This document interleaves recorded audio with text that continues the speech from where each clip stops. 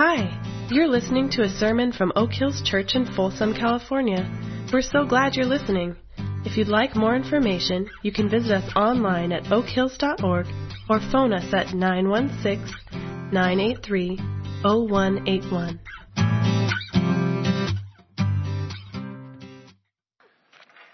It was mentioned earlier that our young adults and high schoolers are at their retreat this weekend, but their spirit is with us. I was in the bathroom before the first service, and if you don't get this, don't worry about it. It's really insignificant. But when I went in there were other people in there, and they kept cheering me on and encouraging me. And so I walked away going, my words have impact as people are taking this stuff seriously.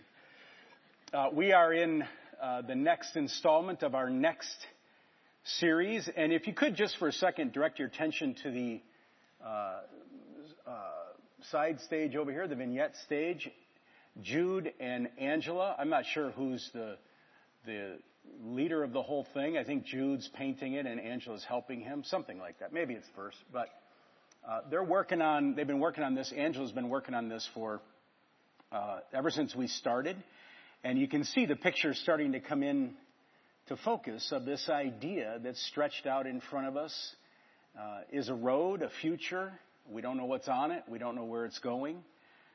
But this is why we're in this series called Next, thinking about what's next for Oak Hills, where are we heading, what does God have for us, where is He taking us, and they're doing a marvelous job of depicting that for us to remember that there is a future, there's somewhere we're going, and He is taking us there. So with that, if you would stand for our scripture reading. Today it comes from 2 Corinthians chapter 9, and I'm going to be reading verses 6 through 15. Remember this, whoever sows sparingly will also reap sparingly, and whoever sows generously will also reap generously. Each of you should give what you have decided in your heart to give, not reluctantly or under compulsion, for God loves a cheerful giver. And God is able to bless you abundantly, so that in all things, at all times, having all that you need, you will abound in every good work. As it is written, they have freely scattered their gifts to the poor. Their righteousness endures forever. Now he who supplies seed to the sower and bread for food will also supply and increase your store of seed and will enlarge the harvest of your righteousness. You will be enriched in every way so that you can be generous on every occasion, and through us your generosity will result in thanksgiving to God. This service that you perform is not only supplying the needs of the Lord's people, but is also overflowing in many expressions of thanks to God. Because of the service by which you have proved yourselves, others will praise God for the obedience that accompanies your confession of the gospel of Christ, and for your generosity in sharing with them and with everyone else. And in their prayers for you, their hearts will go out to you because of the surpassing grace God has given you. Thanks be to God for His indescribable gift.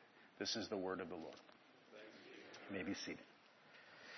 There are two verses in this reading that particularly jump out and grab me, so I want to reread them. They are verses 7 and 8 of 2 Corinthians 9. Each of you should give what you have decided in your heart to give, not reluctantly or under compulsion, for God loves a cheerful giver. And God is able to bless you abundantly so that in all things, at all times, having all that you need, you will abound in every good work.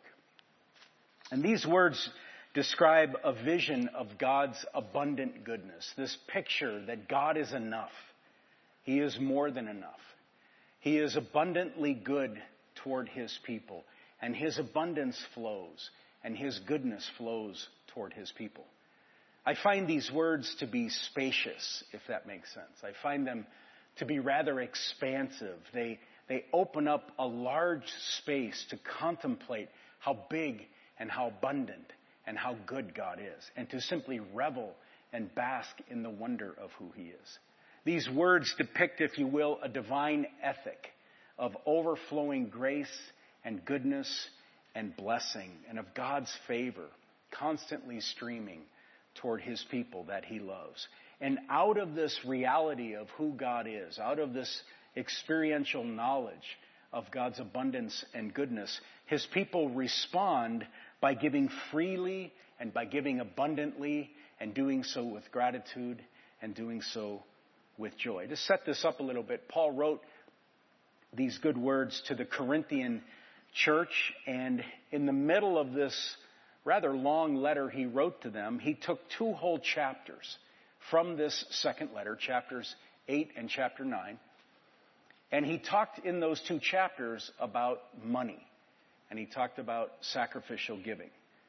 So let me set this up a little bit in terms of what was going on here. Far away from the city of Corinth, where this church was located, in Jerusalem and in the surrounding area around Jerusalem known as Judea, the Christians were experiencing economic difficulties and a measure of stress because of those difficulties. Might have been because of a famine, could have been because the church was under persecution. And so Christians there did not have access to economic means. But these mainly Jewish Christians in the Jerusalem church were struggling financially, and Paul is trying to raise money to help them. So he's asking the Gentile churches he started to donate money to help these Jewish brothers and sisters. And the city of Corinth is approximately 1,000 miles from the city of Jerusalem. It's way far away. And likely no one from the city of Corinth or from the church in Corinth would ever meet or know or interact with a brother or sister from the church in Jerusalem. But Paul knew something about the power and grace of God expressed and manifested through the actions, example, and unity of the whole church. He knew the kind of impact, the kind of message that was sent when the whole church, the one in Corinth, the other churches in a region known as Macedonia, when they pooled together their resources and in a display of unity and love gave of their resources for the church in Jerusalem and the other churches in Judea. Paul knew something good for the kingdom happened when this group over here, no matter how far away it was, made sacrifices for this group over there. And these Corinthians, we are told in 2 Corinthians 9, were actually eager to sacrificially help the church in Jerusalem. And a lot of this is in chapter 8 and in the first part of chapter 9 we didn't read. But the enthusiasm of the Corinthians to give to this Jerusalem effort was stirring, is the word Paul uses, to the Macedonian Christians, and it inspired them to do the same. It's a beautiful picture of the church coming together and rallying to the aid of those in need. And it is also a beautiful picture of Christians here who sacrifice and give, and other Christians elsewhere see this and they're inspired to do similarly. If we were to read all of 2 Corinthians chapter 8 and all of 2 Corinthians chapter 9, we would see that the bulk of it, almost all of it, has to do with this issue of money and of giving. And we would notice something else if we read those verses, and that is this. Paul understood the delicate nature of the subject of money. Throughout these couple of chapters, he carefully tries to explain the theological basis behind his request for assistance. And he tries to explain the spiritual formation issues behind this idea of sacrificial giving. And he talks about the integrity with which he intends to distribute whatever money is received to support the Jerusalem churches. So he's wading through these 2 chapters, and he's talking about money, and he's talking about giving, and he's talking to individuals, and he's talking to the church. And so these 2 chapters are wonderful examples of how the Bible addresses the nitty-gritty stuff of everyday life, both for individuals and for the church. And we just read this a moment ago, at the end of which I said, "This is the word of the Lord," and you responded with, "Thanks be to God." And let's just recall what we're saying there. This is the word of the Lord. This insight, this nitty-gritty, detailed story Paul is writing to this church about the gifts that they can give to help people over here. This is the word of the Lord. This has survived all of the years.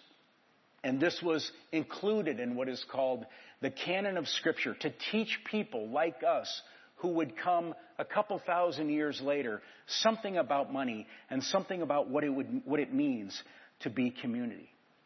And so for the past few weeks, we've been talking about money and we've been talking about giving in this series that we're calling Next. And just like it was way back in the first century, money and giving are unsettling topics for some people. The subject, and I use this word on purpose, the subject always stirs up emotion, stirs up opinions, stirs up ideas. Many churches and many Christian organizations have a well-earned bad reputation for, quote, always talking about money. And now here we are talking about money and talking about giving. And for the weeks of this series, every week I have thought about those of you who have not been part of Oak Hills for very long, or maybe on any given Sunday it's your first Sunday here. And I've thought about this particularly as it relates to you. Perhaps you started coming not long ago. You don't really know who Oak Hills is. Maybe you just are here for the first time today or last week or whatever. And I've been keenly aware of how strange, weird, even disappointing it may be to come into this room with some kind of expectation or desire for some type of challenge or some type of insight from God's Word, and you find out here's another bunch that's talking about money and kind of confirming the suspicions you may already have had that that's what churches and that's what Christian organizations do. And I've said this throughout this series. I hope individually and I hope as a community of faith, we will simply embrace this because it is good for us to wrestle with uncertain things and unsettling things. It is spiritually formative for us individually and as a community of faith to venture into challenging subjects like money and wealth and giving. As I mentioned, this next series is considering the question, what's next for Oak Hills? What do we see on the horizon? What's out down the road a ways in the future? Where is God taking us? And part of this series, as some of you know, is the launching of a 2-year giving campaign through which we hope to pay off the debt of the church so we have no debt and position Oak Hills for the future where we can begin to dream and pray and creatively imagine ministry without committing $200,000 a year to service debt. And so today we're talking about the cost of the journey.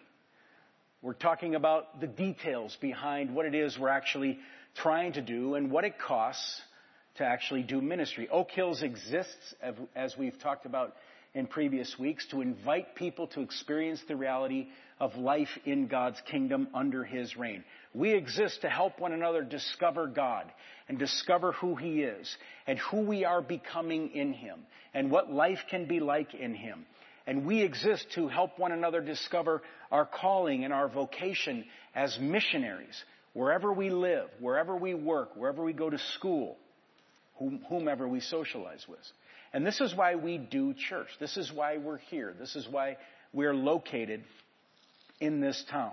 And it happens frequently that you or I intersect with someone in our lives who's going through a difficult time of one sort or another. They're in the midst of a challenge. Maybe in some respect, their life or a relationship important to them is beginning to unravel or beginning to fall apart. And yet God is somehow up to something in them. And we get to see it unfold. We get to be with them in the journey and play some small part in the adventure. This is what we might call spiritual work. It's the work of the church. It's the reason Oak Hills exists on this corner. But another aspect of this spiritual work is what we can call the organizational, operational, pay the bills side of the equation. See, in our setting at Oak Hills, this may not be true everywhere, but in our setting at Oak Hills, given our facilities and given our property, the spiritual work of the church also includes things like keeping the books and cutting the grass and cleaning the bathrooms and replacing the roof and washing the windows and writing checks to SMUD. All of that organizational stuff is also part of our spiritual work. Just think of today as an example. The various people who at one time or another throughout this week set up these chairs in these rows where you are now sitting. That just didn't happen. There's no magic wand that we say a spell and all of a sudden they come together. Or made sure the heat was on when we all came in here today. Or from last week or the week before, went around and there's a coffee stain, there's another one, and cleaned the stains of the coffee on the carpet. Or cleaned the bathrooms. Or got here early today and made the coffee that we had when we came in. Or right now they're over serving in the classroom and caring for our children and trying to bring spiritual input to our children. All of these things, and we could name many more, are equally part of the spiritual work of being the church and doing the church, and we want to talk about this a bit today. But as we've gone along in this next series, a couple of key principles continue to emerge in my mind, and I have to keep saying them. Crucial to this series and crucial to this giving campaign are these two key principles, so I want to keep reminding us of these before we jump in. And the first is, for the follower of Jesus, for the person who says, I am his disciple, I am a Christian, I belong to him and I'm seeking after him, all of life, every speck of it, every inch of it, is indeed spiritual.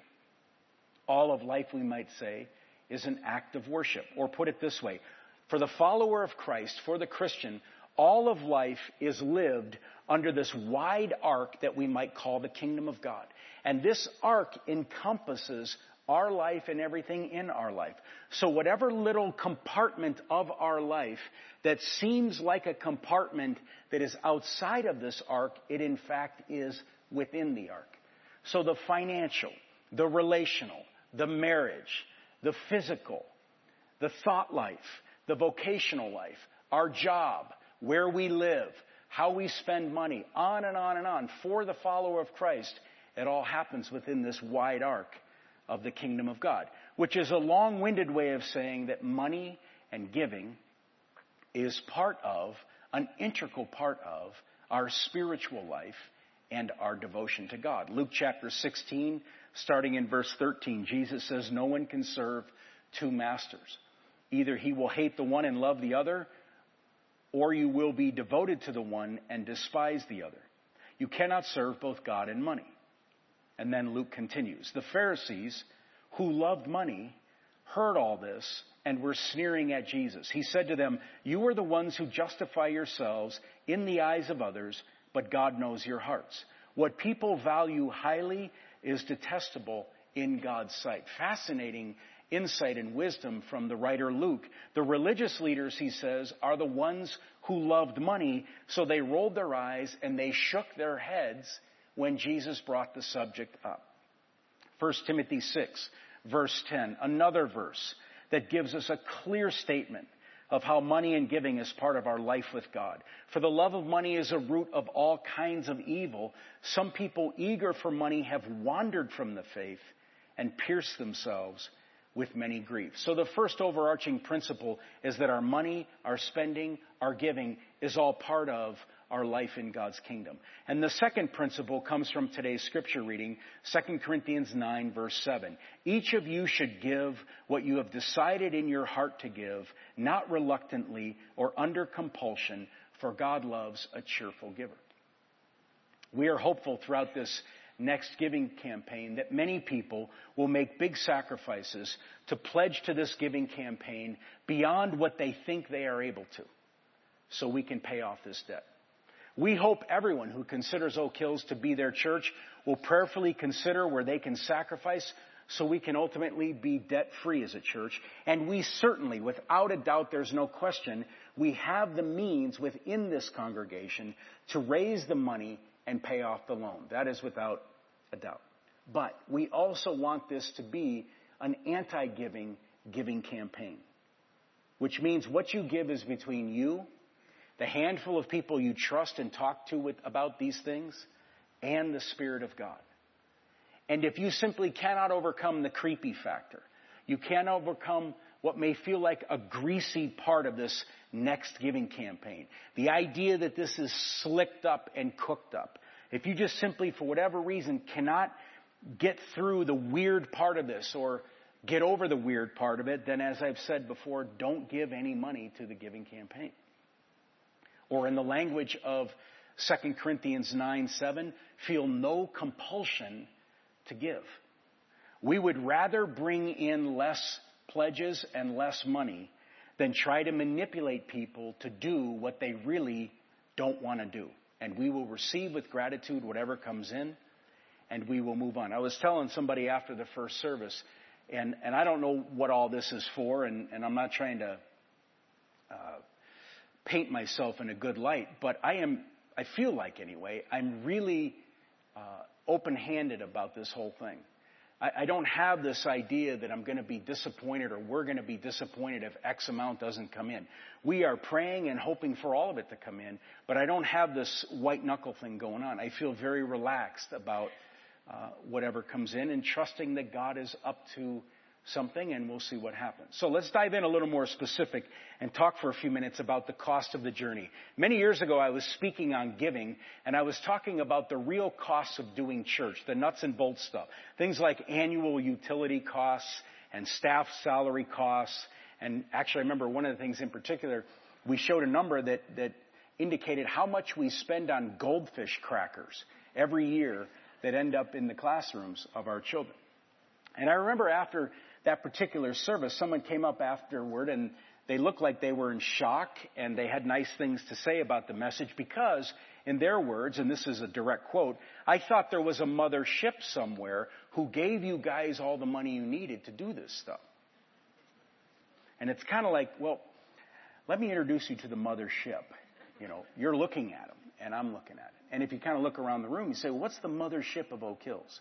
Is there like a daddy Warbucks, if you will, that supplies all of it? It's sitting right next to you. We're the mothership. So like we go around at one of these greetings. Hi, my name is Mothership. Really? My name's Mothership too. So let's talk for a second about why Oak Hills even has a debt that we need to try to pay off. Many years ago, 1994, we moved onto this property, and in the years 1997, 98, and 99, we had a 3-year giving campaign called Catch the Vision to raise money and build this building where we are now sitting.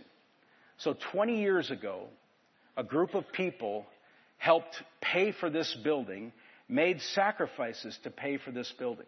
Some of them are no longer living, some of them have moved, some of them no longer attend Oak Hills, and some of them still attend Oak Hills. Our first service in this room was on Christmas Eve, 1999, a little over 20 years ago. And a few weeks before that service and before this carpet was laid down that you're looking at right on the floor here, the church gathered together in this room one night. I believe it was a Thursday night. And among other things, we wrote names of people we loved on the bare concrete floor. People we were praying for. People we were hoping would one day find God. It was interesting, after the first service, I had a couple people come up to me with tears in their eyes because they were here that night and they remembered it. I had one person tell me how one of those folks has now died, and before they died, they had a chance to talk to them about Jesus and life with him, and they gave their life to Christ. So we raised a bunch of money back then through a giving campaign. I think it was around $3 million, and then we took out a mortgage for the rest of the cost of this property and this building. And we had a different approach to doing church back then. And at the time, we had a very aggressive growth plan that we thought would eventually bring many thousands of people and enable us to pay the loan back in a relatively quick amount of time. But then, and this is a little bit weird to even say this, December of 99, we have our first service right after this giving campaign ends. Then in the summer of 2000, a mere 6 months later, we sensed God was inviting us on a new journey and in a different direction. And not anywhere near the direction of aggressive growth and all those things that had defined us for the decade of the 90s. So we began a decade-long process of trying to prioritize and pursue what we now call spiritual formation in Christ-likeness, this fascinating and wonderful idea of the Spirit of God cultivating the character of Christ in our inner being so that we become more like Him. It's a long story. Won't get into it now. But the debt we are paying off in this next giving campaign is the remaining amount of the mortgage we took on this building and on this property way back when. So I want to show you some slides to kind of make this a little bit clear. You can see this is the giving campaign. We've been talking about this. You can go to the next slide, Kim. And kind of a look at it this way. The whole pie, the challenge we're facing, if you think of it as a pie, represents the debt we have. And right now, after the year-end offering's been given and so on and so forth, that total amount of debt is $1.44 million. You go to the next slide. And right now, if you look at that pie, there's a monthly mortgage we pay of $16,815 per month. Now, very recently, in fact, we're still wrapping up the fine details. We refinanced the $1.44 million. I mentioned this a few weeks ago because the interest rate was favorable. The length of the loan was switching from 20 years to 10. And it was just the right time to do it. We had people looking at it and determined this was the right time to refinance. The $16,815 is what we pay every month. That's our mortgage payment. And that's the amount it was before we refinanced. And so when we refinanced, the payment lowered. How much we have to pay every month dropped. But we are keeping it at $16,815. That's what we've budgeted, and that's what we intend to pay every month. So that means that a couple $1,000s a month will go directly to the principal. And that $16,815, we're hoping we pay that every month for 2 years. And you can see up there in this new loan we now have, the first year's interest rate is 2.49%. And the previous loan's rate was 4.91%. So we're saving a bunch of money in the first year, upwards of $40,500 in interest by having refinanced.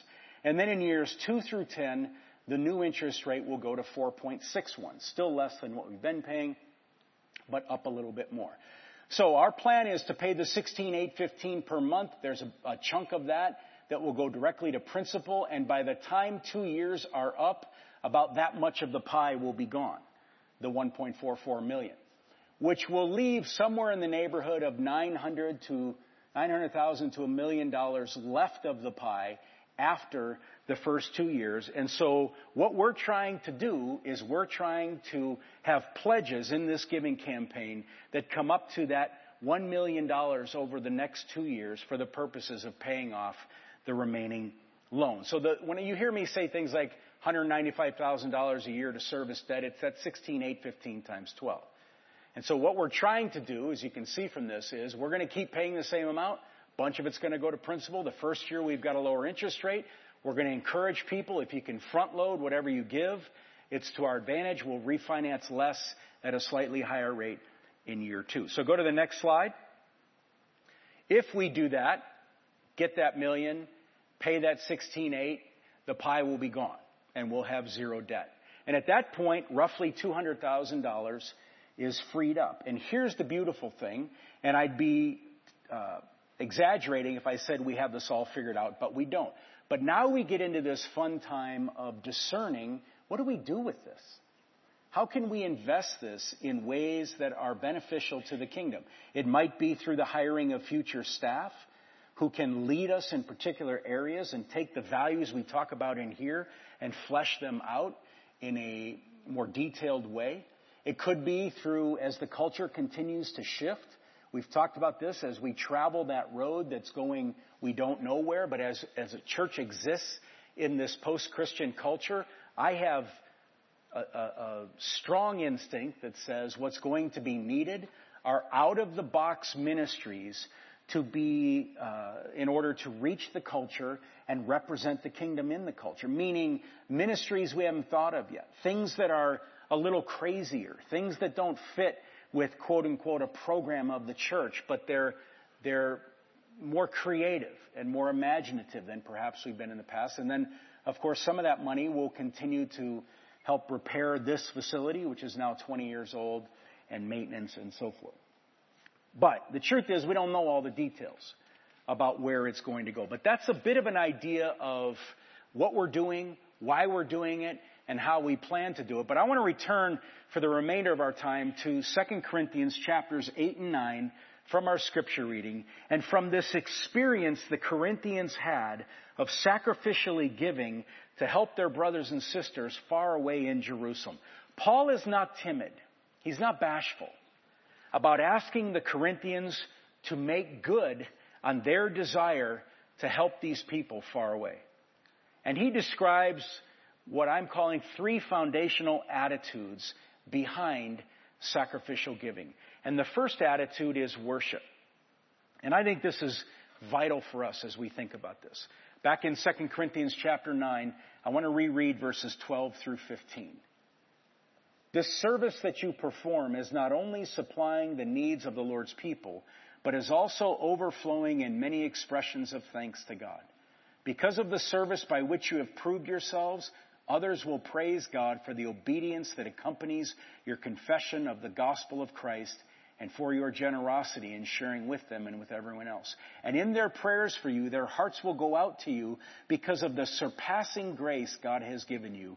Thanks be to God for his indescribable gift. Their sacrificial gift, what the Corinthians were going to put forward and give for this Jerusalem relief effort, was an expression of their worship of God. Put it another way, it was an act of worship for them to give out of their own resources to help others. It was a way for them to say, God has done so much for us, we are going to do something for someone else. And Paul makes this beautiful statement in verse 14, and in their prayers, meaning the Jerusalem church's prayers, for you, their hearts will go out to you because of the surpassing grace God has given you. And this word surpassing literally means to throw beyond. It's a great word. Here's a picture of what it is. It's Derek Carr of the Oakland Raiders, the quarterback. He surpasses the football. He throws it beyond any receiver. They can't catch it because it's past where they are. And so that's the idea of surpassing, to go that's a slam on the Raiders if you're asleep, but to go beyond where what you would expect or what you would think. This idea of surpassing grace is God's indescribable grace. It's God's unmatched grace. It's unparalleled grace. It's grace that if you sat here all day and said, I'm going to figure this out, you wouldn't, because you couldn't. So it's grace beyond words. It's grace beyond understanding. It's grace beyond description. And so Paul is saying to these Corinthians, this gift you give to the Jerusalem Christians is a manifestation and display of God's amazing grace. Your gift to them is a testimony to the many gifts God has given you, which is another way to say your gift to them is an act of worship to the God who has given you so much. So let's step back for a second. I recognize how gnarly this whole subject is for some people. Money, getting into it, oh my goodness, it presses on us. But sacrificial giving is one way to worship God for the surpassing grace he has given to us. His abundant goodness shown to us in Christ in 1,000 ways prompts a response of worship. And one way we worship God is by sacrificially giving. And I would say one way people like us who live in this kind of affluent community, one very important way we worship God is through sacrificial giving. It's a wonderfully simple idea that permeates the entire Bible. The abundant grace God gives to us, we in turn offer to others. The forgiveness we receive from God, we give to others. The love we receive, we offer to others. The many good gifts, the grace of God he gives, we follow his example and give to others. The second foundational attitude is generosity. 2 Corinthians chapter 9, verses 6 through 7. Whoever sows sparingly will also reap sparingly, and whoever sows generously will also reap generously. Each of you should give what you have decided in your heart to give, not reluctantly or under compulsion, for God loves a cheerful giver. Then verse 11, you will be enriched in every way so that you can be generous on every occasion, and through us your generosity will result in thanksgiving to God. So Paul is challenging the Corinthians to be generous in their giving. He's saying to them, give whatever your heart purposes to give, but remember, if you sow sparingly, you reap sparingly. If you sow generously, you reap generously. He says back in chapter 8 and verse 7, since you excel in everything, in faith, in speech, in knowledge, in complete earnestness, and in the love we have kindled in you, see that you also excel in this grace of giving. It's a really interesting idea. Excel in this grace of giving away your money. Do it well. Give generously. Excel at giving. And you know something? We do that at Oak Hills. We really do. Our giving is strong. One of the reasons we can talk about this and one of the reasons we can pursue a giving campaign is because so many of you have been faithful and we are in a position where we are not having to scramble to meet our general budget. We can think about how do we get ourselves into a better position to actually do ministry. Many people at Oak Hills recognize the spirituality of money and the importance of sacrificial giving, and we do this well. And yet, it's also true, as it is in most settings, a relatively small percentage of people who come to Oak Hills carry the majority of the financial responsibility of Oak Hills. The 80-20 thing applies here like it applies almost everywhere. Studies vary on the statistics of Christian giving, but in general, Christians give approximately 3% of their income to their church. And this number is declining for a variety of reasons, not the least of which is the perception that the church is out of touch in a post-Christian culture, increasingly irrelevant, so, quote, why should we give our money to it? And you know what? It's a good question for those of us in leadership to be grappling with. But one of the practical questions surrounding giving in general and this giving campaign in particular is, how much do I give? How much should my family give? How much should I, as an individual, pledge to this giving campaign? Answer, 2 Corinthians 9:7. Give what you have decided in your heart to give, not reluctantly or under compulsion, for God loves a cheerful giver. Yeah, I get that. Those are nice words. I get all that. Doesn't help me. How much do we give? How do we decide that? What are the guidelines for figuring out how much to give? Well, we've talked about this discernment vigil. All it is an hour to come and work through some materials that will be provided to you to try to open up space and see if God helps you with that issue. Lorraine will talk about that in a moment. Let me tell you how this story has worked for Julie and I ever since we've been married. When we first got married, which was 28 years ago, because of the teaching we had received in the church that we were attending, when we first got married, we had this commitment to each other right away. We gave 10% of our money away. And most of that went to the church where we were attending. Like I said, we started doing it when 28 years ago. I was in seminary at the time. And we were first married. And Julie was working as a nurse. And I was working 2 part-time jobs.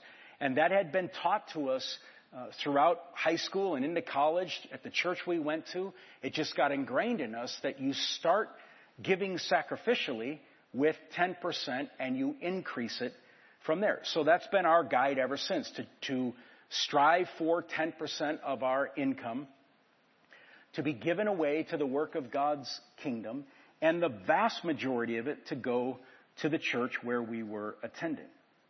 And to us, the teaching of the Old Testament, though it's not a rigid rule to follow, the 10% that we find in the Old Testament, it helps put context to sacrificial giving. Because if we say, well, sacrificially give, I'll speak for myself. Someone says to me, sacrificially do anything. Sacrificially give, whatever. I'll find a way to do that that's not quite so sacrificial. It's just how I'm wired. I'll think it's sacrificial. I might try to say it's sacrificial. But I need something that gives me some guidelines. And for us, the 10% from the Old Testament has been that guideline. But some people don't like to look at the Old Testament in that way because, as they say, quote, it is in the Old Testament. We don't follow that anymore. So what does the New Testament say about giving? Here's what it says. It says, give what you have decided in your heart to give. It also says in chapter 8, the Macedonians gave to this Jerusalem relief effort, and here's the phrase, as much as they were able and even beyond their ability. It also says, excel in this grace of giving. And it also says, whoever sows sparingly will reap sparingly. We used to say this years ago, that if you want to get off the cheapest, give 10%, because that's cheap. It's cheaper to do the Old Testament thing than the New Testament thing, because the New Testament thing says all of who you are is a sacrifice and an offering to God, and you should surrender in that way. And so in just kind of a playful way, we talk about starting with 10%. That's what Julie and I have done, and then seek to go from there. But the New Testament encourages sacrificial giving. The how much question is for you to discern with your family or with the people you talk to about this. Rich generosity is one of the phrases in the New Testament. Giving at a level that is commensurate with the grace we have received from God. If someone said to me, help me figure out what to do, what I would say is, think of it this way. Give at a level that is commensurate with the grace you have received from God. And again, some people have challenges to this. There's other restrictions. I get that. But the most important thing is to work this out in your own relationship with God and practice generosity as He leads you in that. And the third foundational attitude is joy. 2 Corinthians 9:7, God loves a cheerful giver. And this is really important to this giving campaign, again, because this is not a subject people generally like, but this idea of giving with joy. Not reluctantly, not under compulsion. Paul tells the Corinthians that another group, the Macedonians, are also helping with the Jerusalem relief effort. And in 2 Corinthians chapter 8, verse 4, he says, the Macedonians urgently pleaded with us for the privilege of sharing in this service to the Lord's people. Cheerful giving. And both the Corinthians and the Macedonians have an enthusiasm to give. It seems as though the one who understands the extravagance of God's grace and the importance of proclaiming the good news and the ultimate reality of God's kingdom joyfully and willfully gives away their money to God's work in this world. It's done with joy. It's done with celebration. It's done with gratitude.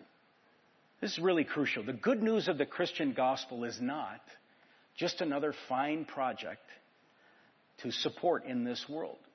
What we believe as followers of Christ is, it is in fact the hope of the world. It is the hope of desperate people. All sorts of good and benevolent efforts can be made to improve the lives of people in this world and make their lives better. And those efforts should occur, and we should participate in those efforts. But the heart of the gospel says Jesus Christ is the hope of the world. And we do our best to proclaim that truth. We do our best to announce that news, and we do our best to find ways to incarnate and to embody this idea of what Jesus can do in the lives of individuals and in the lives of people. So I'd like you to, as we wrap this up, just to stop for a second and think about and imagine Oak Hills in 10 years, or 20 years, or 30 years. Back in 1997 and 98 and 99, when the giving campaign was talked about back then, we talked about, think of Oak Hills in 20 years. Think of the people who will be worshiping God in this building that we're trying to pay for. And here we are 20 years later. It seems like forever, but it's not. And many of the people who made sacrifices that we are now enjoying are no longer here. And they're no longer on this planet. But they gave and they sacrificed so that a slice of the community of Jesus in this town would still be here, would still be proclaiming, would still be worshiping, and would still be sending people out to go into this community and bring the reality of Christ. Some of the names that are under this carpet, they're all probably worn off by now, but some of the names that were written on the floor before this carpet was put down, I know for a fact some of those names eventually did intersect with someone from Oak Hills, and did intersect with the ministry of the church. And some of those names represent people who eventually did give their life to Christ. Pretty powerful thing to think about of what exactly it is that we're seeking to do. And it's good for us to think beyond our time. It's good for us to think there will be a day when I won't be here. And that sound system that we replaced will still be announcing good news.